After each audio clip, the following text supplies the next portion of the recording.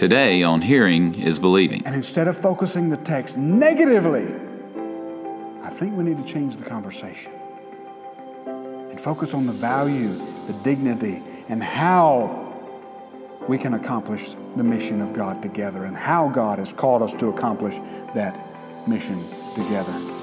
Connecting contemporary culture to the timeless truths of God's Word. This is Hearing is Believing. Jesus said, "You will know the truth, and the truth will set you free." You will know the truth, and the truth will set you free. And he said that in John 8:32. And so here in that one statement, what Jesus does is he links truth and freedom. Truth and freedom. And remember who Jesus is. He's the Creator. He's the eternal Word of the Father. He was before the beginning. He's the one who's the Alpha and the Omega, the one who will be there in the end and even beyond the end. And He chose, this Redeemer of ours, puts an inseparable link between truth and freedom. And notice the order there. The order is important. It's truth and then freedom. Our society encourages us to consider the opposite: freedom and then truth. But Jesus puts the order in reverse. And so as Americans, we sometimes are blinded to our own blind spots, but as Americans in the West, we value autonomy. Autonomy. After all, we're Baptist, right? And Baptist, we are comprised of a local, autonomous church. And we celebrate that as Baptists as a key point of our celebration. But what is autonomy? What is autonomy? And how does autonomy relate to freedom? And if we take the words of Jesus seriously, we're going to learn that freedom is not synonymous with unfettered autonomy. Freedom is not synonymous with unfettered autonomy. In other words, freedom is not a free-for-all. Freedom has two sides. There's a freedom from and a freedom for. A freedom from and a freedom for. Os Guinness wrote a book. Listen to the title of this book: A Free People's Suicide. A Free People's Suicide. He makes a distinction between what he calls negative freedom, that is, freedom from, and positive freedom, freedom for. You say, well, what's the difference between negative and positive freedom? Freedom from and freedom for. Maybe a letter from John Adams, written to his wife Abigail, from May the 12th, 1780 will help you. Here we go. How about this? Listen to what he says. And remember, we're looking at the expression of both positive and negative freedom. Listen to what Adams says. "I must study politics and war, that my sons may have liberty to study mathematics and philosophy. My sons ought to study mathematics, philosophy, geography, natural history, naval architecture, navigation, commerce, and agriculture, in order to give their children a right to study planting, poetry, music, architecture, statuary, tapestry, and porcelain." So you see what he did there? He said, I have to study these things: war and politics.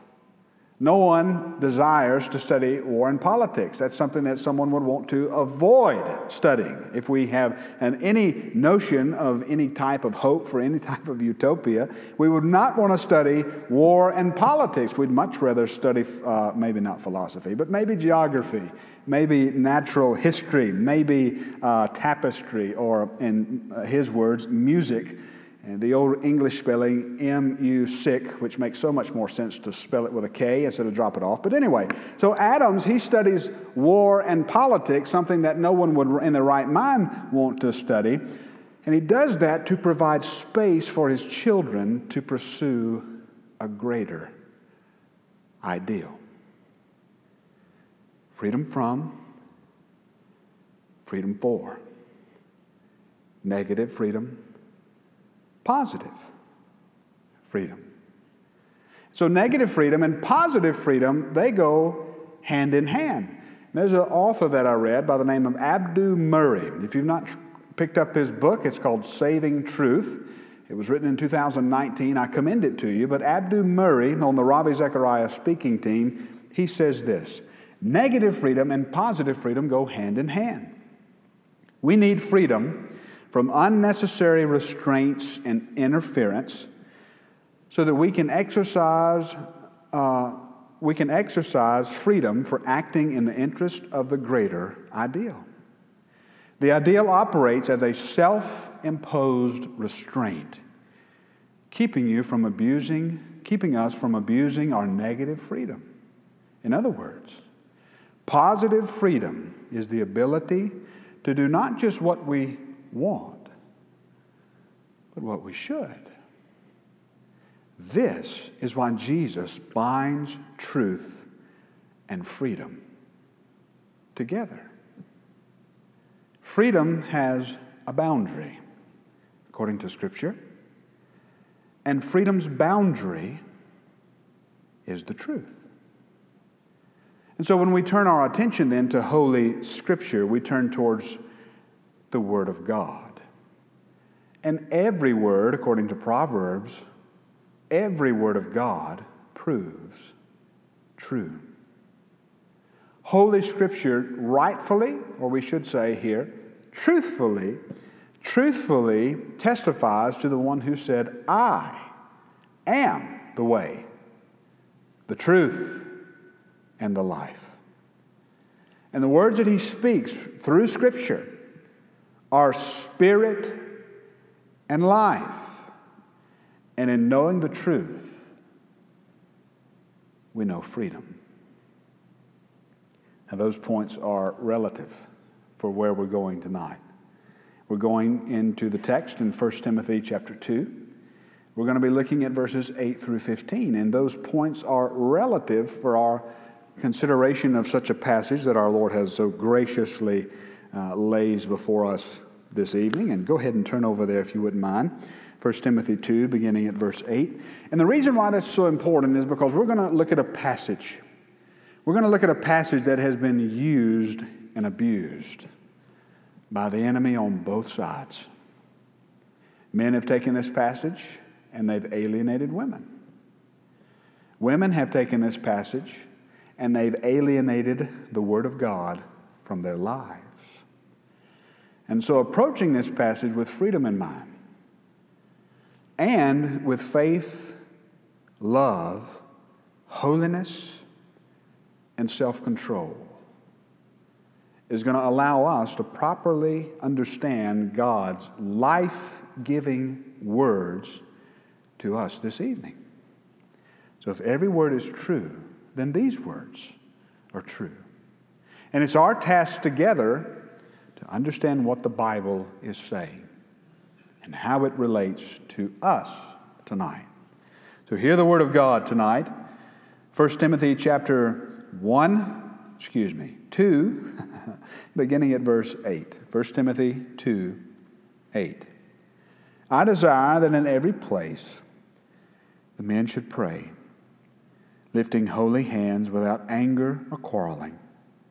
Likewise also that women should adorn themselves in respectable apparel, with modesty and self-control, not with braided hair and gold or pearls or costly attire, but with what is proper for women who profess godliness with good works. Let a woman learn quietly with all submissiveness. I do not permit a woman to teach or to exercise authority over a man. Rather, she is to remain quiet. For Adam was formed first, then Eve. And Adam was not deceived, but the woman was deceived and became a transgressor. Yet she will be saved.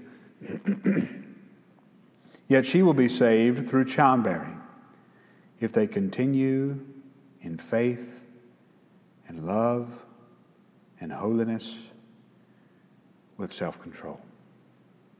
Pray with me this evening. Help us, Lord. In Jesus' name, amen. That was Spurgeon's prayer whenever he would write a sermon. You would look, and he would write in his sermon on the bottom right, sometimes the bottom left, 2 words: help, amen. And so we need our Lord's help this evening to really uncover this text. And listen, here's my ambition tonight. My ambition tonight is not going to give you the fine points of how this articulates in a present situation or circumstance. That's not my intention.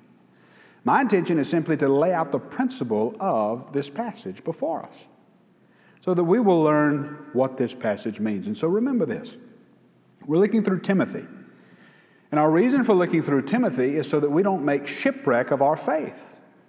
And so as we look through Timothy together, we're seeking principles to keep our faith off the rocks, to allow us to arrive safe to shore. And so principle number 5 is something I've entitled, Yes, Dear. That's how we make it safe to shore. We just simply say, Yes, dear, and walk on. No, principle number 5 is to remember creation. Principle number 5, remember creation. If we're going to make it safe to shore, we always need to hold before us this outstanding principle of God as the Creator. All-wise, all-knowing, sufficient Creator. And so as we think about God as our Creator, that really talks about worldview. And a worldview always begins with answering the question of origin. Where on earth did I come from? That's the question that my little children, they ask me. And usually they follow up with that question, where did I come from? Well, God created you. Well, where did God come from? And usually I say, well, good night. We'll talk about this in the morning. But a creator means responsibility. A creator means accountability and dependence. And no creator means responsibility without a foundation. No creator means little accountability. And no creator, listen, means unfettered autonomy. I think it is fitting that the first book of the Bible is called In the Beginning, Genesis. It's not just called that because it fits at the beginning, although it is a fitting beginning. It fits at the beginning because it tells the story of origin. It tells the story. It answers the question, how on earth did I get here? In the beginning. If someone was there to report what was in the beginning, they must have been there before the beginning. And the one who was before the beginning is not simply an onlooker, but a benevolent God who has graciously created all things. In the beginning, the Bible says, was the Word. And the Word was with God. And the Word was God. He was in the beginning with God. All things were made through Him, and without Him was not anything made that was made. In Him was life, and that life was the light of humanity. The light shines in the darkness, and the darkness has not overcome it. The principle of this text before us tonight are grounded in creation. Don't miss that. That's so important. The principles of this text are grounded in creation. Now, there's something that Paul's writing to. There's something that sparked this in his mind. No doubt there is an occasion that made Paul write what he had to write to Timothy, who was in Ephesus. But there's something beyond the occasion that God wants us to apply. And the principle, listen, the principle is not for men and women, or not only for men, but also for women. The principle, in other words, is for the church. And the church is comprised of men and women. And remember this, the church is that new community, forged from the forgiving blood of Jesus, sealed together in the bonds of love by the Holy Spirit. And so 1 Timothy chapter 2, verses 8 through 15, it fits within the context of what Paul is doing in Timothy, but specifically what he's doing from chapter 2 on into the end of chapter 3. Look at the end of chapter 3 for just a moment. 1 Timothy 3:14 through 15, it gives us the thesis for this section. Look at what he says here at the end at 14 and 15. I am writing these things to you, so that if I delay, you may know how one ought to behave in the household of God. By the way, which is the church of the living God, a pillar and buttress of what? The truth. So we, as His redeemed, sanctified, and Spirit-filled people, then, we have this not so much an opportunity as it is a responsibility as a church, as His people, to remind others of a distant shore that we hope to arrive to. And the shores of that city, you know what they're called? Truth.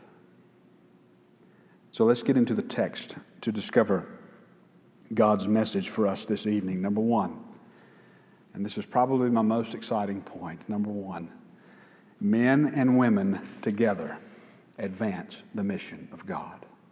Men and women together advance the mission of God. Remember the context. The context is prayer. Prayer takes a priority. Someone asked me when I was talking to them about this text on staff, they said, are you beginning Wednesday night, are you beginning the sermon at verse 9? And I said, and leave the men out? No way. We can't. Because this is to the church and how the church ought to behave, how it ought to display the truth before the world. And so remember the context. Prayer is a priority, but what kind of prayer? Prayer for the purpose of gospel advancement. We are praying, trusting the Lord to provide us the circumstances necessary to carry the unfinished task of the spread of the gospel to the ends of the earth. And so we're taught in the first 7 verses, we're taught to pray that doors would be open. Even if those doors that are open mean that we have to walk through fire. We're still encouraged to pray that the unfinished task of the spread of the gospel would carry forth unhindered to the ends of the earth. And so why do we pray that way? We pray this way because we know God's desire. You say, you know God's desire? Yes. Can you say with a full affirmation that you know God's desire? Absolutely. You say, how?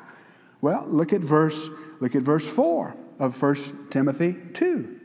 God desires all to be saved and come to the knowledge of what? The truth. There's that word that we just can't get away from. Truth. So what is it that sets us free? Truth. Truth is what sets us free. Truth is what the church holds before the world. Not simply just in what we say, but how we behave. But the Great Commission. So point number one, the reason I say it's my most exciting is because men and women together advance the mission. We together advance the mission. The Great Commission, that's what we call Jesus' last marching orders to us. We call Jesus' last marching orders to us the Great Commission. And who did He give it to? Just the men who were there? Well, I'm not sure that it was just men there. Men and women.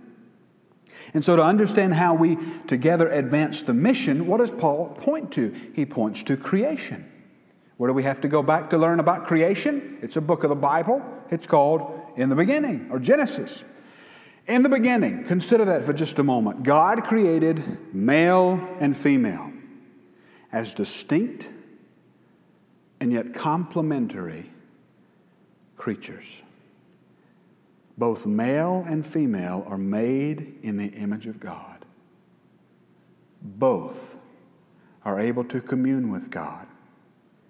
Both receive the mandate to worship and obey, to rule and subdue, and to be fruitful and multiply. Both are equal in dignity and value. Man, if we're considering the creation story further, man precedes the woman in creation order. God says to the man prior to the woman's creation, it's not good for him to be alone. But the alone can't mean that God is insufficient for the man. So what does the alone mean?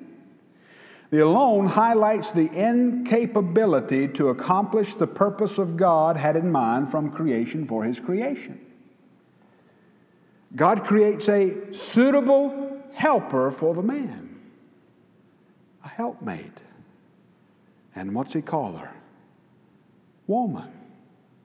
She complements him just as he complements her. They are both distinctly engaged with God's mission for the earth from the beginning.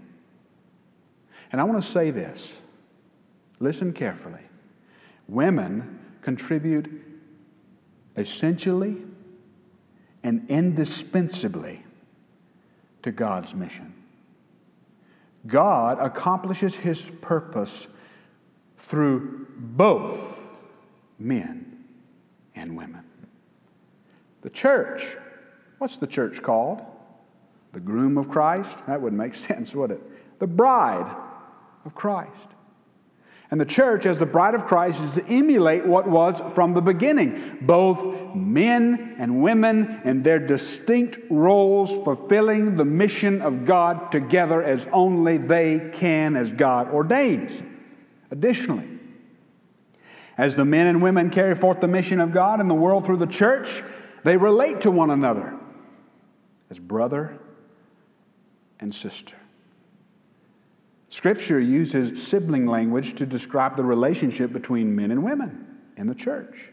And so there's this familial or family language that the Scriptures use to refer to men and women.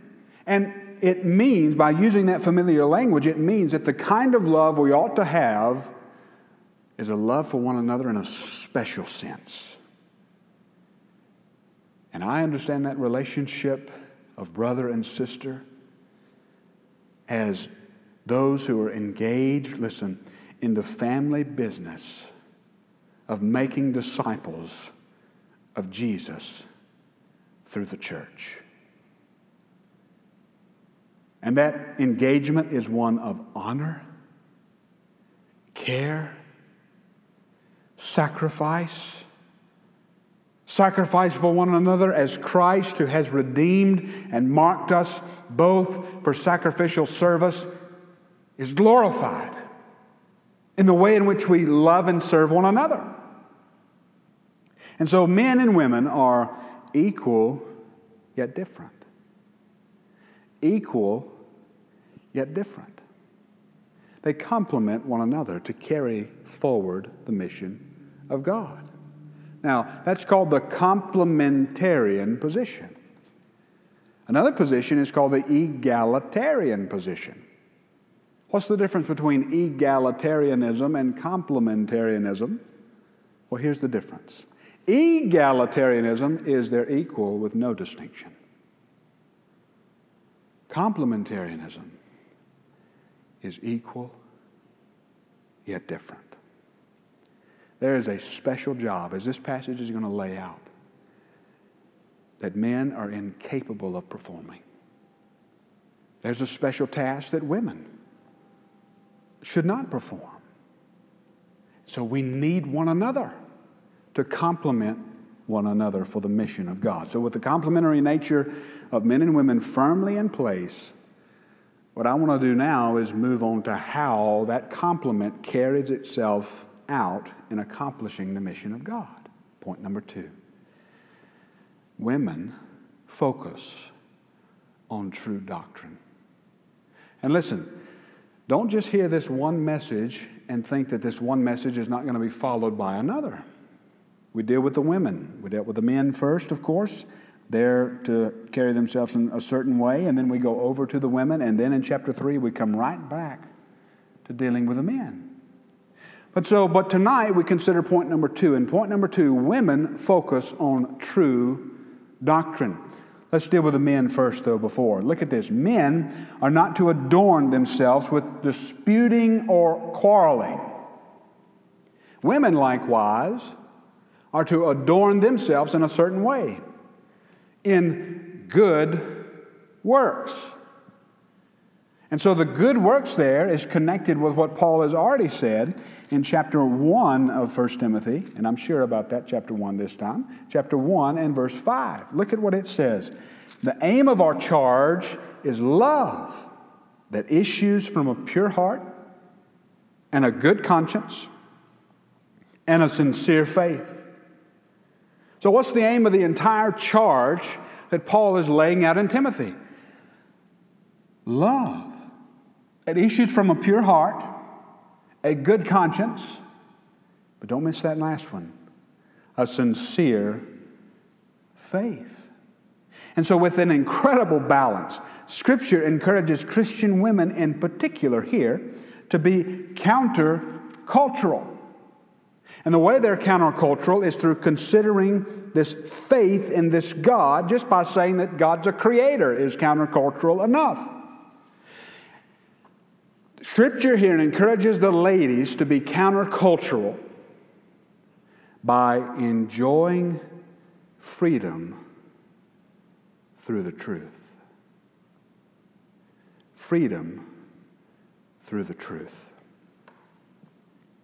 The women have a disposition of love, purity. Look at the bottom in verse 15. Love, purity, and a sincere faith. And they're not to possess this attitude of Psalm chapter 2. In Psalm chapter 2, the nations assemble and they say, let us burst off the bonds that God has upon us. In other words, they think that they can become free by absolving themselves of truth. They see God as holding them back.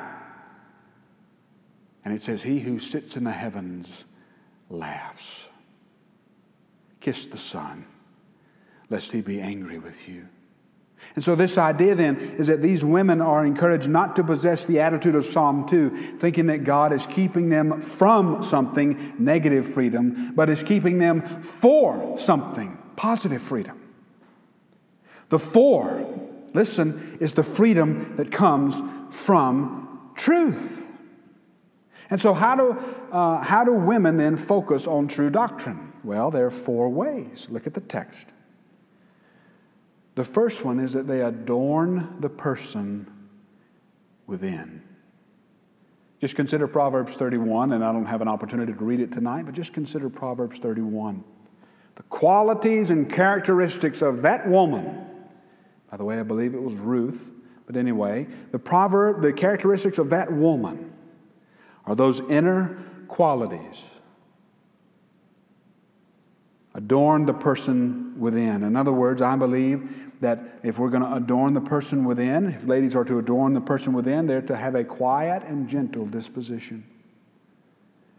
1 Peter chapter 3 says this way, a parallel passage, don't let your adorning be external. The braiding of the hair, the putting on of gold jewelry, the clothing you wear, but let your adorning be the hidden person of the heart, with the imperishable beauty of a gentle and quiet spirit, which in God's sight is very precious. Whose acclaim are you asking for, is Peter's point. Isn't it better to see God's acclaim? And this is precious, a imperishable beauty of a gentle and quiet spirit, which in God's sight is very precious. Very precious. Now you see where these passages get abused, right? Ladies, don't ever cut your hair again. Ladies, don't ever put earrings on. Ladies, don't ever dress nice. That's not what the passage is saying. It's not saying those things. That's a legalistic reading of the text. What is the text saying? It's saying adorn the person within. Don't neglect the person without. Scripture says that in other places. The glory of the woman is in her hair. There again, that doesn't mean that you can't have a haircut. You understand all things. The purpose is to let what shines about your countenance be what shines from the inside out, not anywhere else. Adorn the person within. Secondly, strongly resist the spirit of our age. The spirit of our age values autonomy, truth that comes from freedom. The Bible values worship, freedom that comes from truth. And so the creation order does not permit the exercise of authority over a man. That's just what the Bible says. We don't have to hem-haw around it. We don't have to do hermeneutical gymnastics over it. It says, I do not permit a woman to teach or exercise authority over a man. That's what the Bible says. And so the Bible, the creation order, does not permit the exercise of authority over a man. However, there are so many things that a woman can do.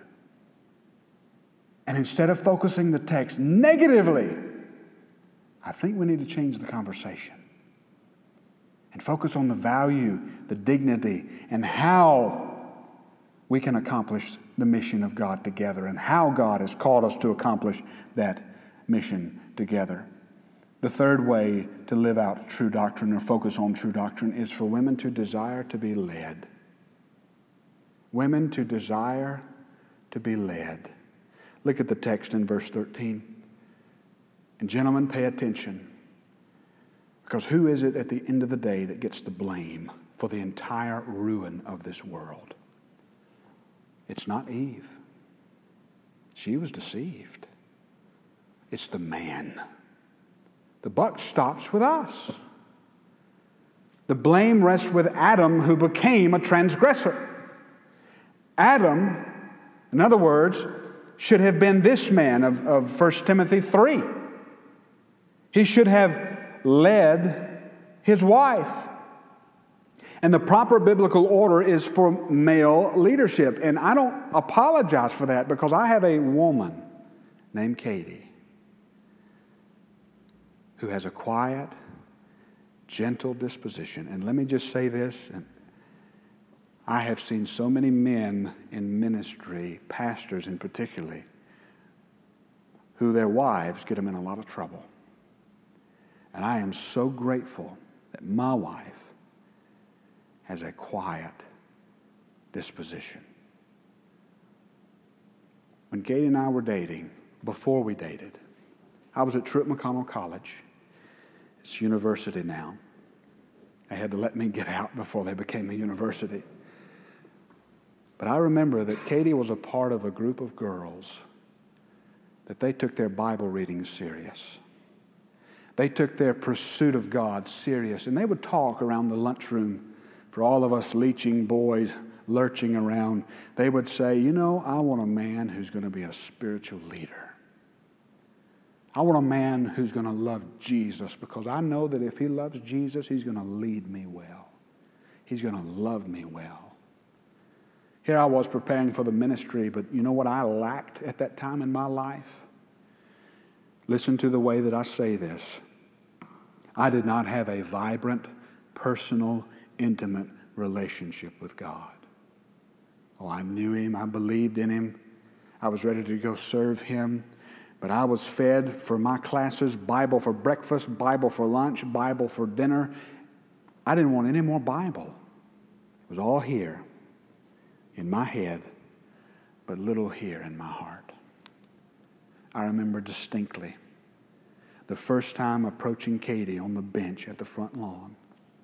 She was sitting there reading her Bible, and I knew at that moment if I was going to win this woman, I was going to have to step up my game. Ladies, you have the potential of changing the world with this passage if you desire to be led. Now listen, that doesn't mean that you want to date Jesus, okay? He's in the right side of the Father. He's not interested. But desire to be led. Are you the type of woman who desires to be led by a godly man. And if so, be assured that you are seeking Christ. Fourthly, the fourth way that women can focus on true doctrine, fourthly, is fulfilling the mission as only you can. Look at this passage, and there's so much that we could say about this. Look at verse 14. And Adam was not deceived, but the woman was deceived and became a transgressor. Yet, verse 15, she will be saved through childbearing. There's a passage there that relates to Galatians. At the fullness of time, God sent forth His Son, born of the seed of the woman. The promise of salvation, where does it come? Everything is terrible news if you go back to Genesis and consider Genesis. The serpent's cursed, the man's returning to dust. But then He looks at the woman and He said, from your seed, salvation is going to come. Ladies, let me say this. God has given you a beautiful ministry through childbearing. As a father of three, I remember saying, at first, I did not want to be in the room when my wife had a baby. I enjoyed the days of hearing the stories of lore when men used to go outside, smoke a cigar, come back in, and the baby'd be over. I didn't want to be in the room because I was afraid. Without going into details, the most beautiful thing that my eyes have ever rested upon is to look at my baby girl for the first time. And you know who brought that baby into the world? My wife will be quick to remind me. It was her. I had a char-grilled hamburger while she was in labor. It was her. Women have a beautiful ministry through childbearing. Think about what 2 Timothy says in chapter 1. I'm reminded of your sincere faith. Paul's writing to Timothy. 2 Timothy 1, I'm reminded of your sincere faith, a faith that dwelt first in your grandmother Lois and your mother Eunice, and now I'm sure dwells in you, Timothy. Don't you ever tell me that Paul disregarded the ministry of women. The ministry of a woman is anything but mundane. Mothers, grandmothers, godly women, they're some of the greatest evangelists that the world could ever see. What does Jesus, Paul, Timothy, Martin Luther, John Wesley, Charles Spurgeon, and Billy Graham, what do they all have in common? They each had a mama. And the beauty of a woman's call is expressed perfectly in the last part of verse 15. Look at it. Faith, love, holiness, and self-control. All the qualities necessary, ladies, to fulfill God's purpose for you. As we close, I want to read a letter to you. It's not my letter. It's a letter dated February the 9th, 1889, before this building was erected that we're in now, by Lottie Moon. Recently, on a Sunday, which I was spending in a village near Pingtu City, 2 men came to me with the request that I would conduct the general services. They wished me to read and explain to a mixed audience of men and women the parable of the prodigal son. I replied that no one should undertake to speak without preparation, and that I had made none. I had been busy all the morning teaching the women and the girls. After a while, they came again to know my decision, and I said, "It is not the custom of the ancient church that women preach to men." I could not, however, hinder their calling upon me to lead in prayer. Need I say that, as I tried to lead their devotions, it was hard to keep back the tears of pity for those sheep not having a shepherd. Men asking to be taught and no one to teach them. We read of one who came forth and saw a great multitude, and he had compassion on them because they were as sheep not having a shepherd. And how did he show them compassion? He began to teach them many things. And then listen to what little Lottie says next. Brethren, ministers and students for the ministry who may read these lines, does there dwell in your hearts none of that divine compassion which stirred the heart of Jesus Christ, which led him to teach the multitude many things? 30 miles from Pingtu City is a gold mine. Nestled close among low-lying hills are 2 foreign houses and the buildings over the mine. Several American miners are there in the employ of the Chinese government. These men are living a hard, dull, isolated life in a remote region, far from home, far from friends, with the sole purpose of worldly gain. So much for the devotees of mammon. And then listen to the sting from this little lady. One cannot help asking sadly, why is love for gold more potent than love of souls? The number of men mining and prospecting for gold in Shantung is more than double the men representing Southern Baptist. What a lesson for Southern Baptist to ponder. Signed, Lottie Moon. Today, missionaries on the field, women outnumber the men 3-1. We have a mission to fulfill. And that mission to fulfill is together. God's orchestrated it so. May God raise up 1,000 more Lottie Moons, and may God raise up 1,000 more men ready to lead the gospel charge to the ends of the earth. How does freedom come? You will know the truth, and the truth will make you free. Jesus is worthy of every one of our pursuits. Know the truth. The truth brings freedom. Father, help us to take what we learn, to trust you, and make it true of our lives. In Jesus' name. And all of God's people said, amen. You're listening to Hearing is Believing. For more information or to contact us, please visit hearingisbelieving.org.